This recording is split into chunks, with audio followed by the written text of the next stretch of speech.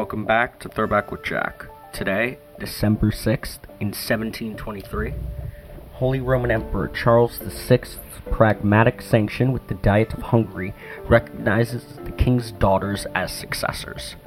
Let's examine this. This decree, promulgated by Holy Roman Emperor Charles VI with the intent that all his Habsburg kingdoms and lands descend as an integral whole without being divided. Under it, his heritage would go to his eldest son, should he have one, or his eldest daughter, and then, if she died without heirs, to his deceased brother Joseph I's daughters and their descendants. Charles had a son in 1716, but he died in the same year, while his subsequent children were both daughters.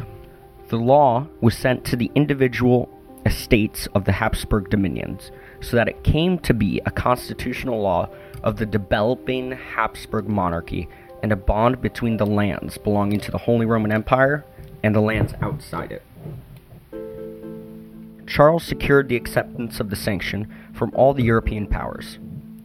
However, after his death in 1740, the Pragmatic Sanction was contested by Charles Albert of Bavaria and Frederick the Great of Prussia, two powers that had guaranteed it.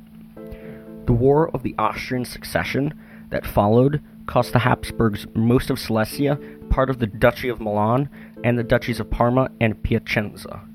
His eldest daughter was left with the whole Habsburg inheritance, and her husband was recognized as Holy Roman Emperor Francis I.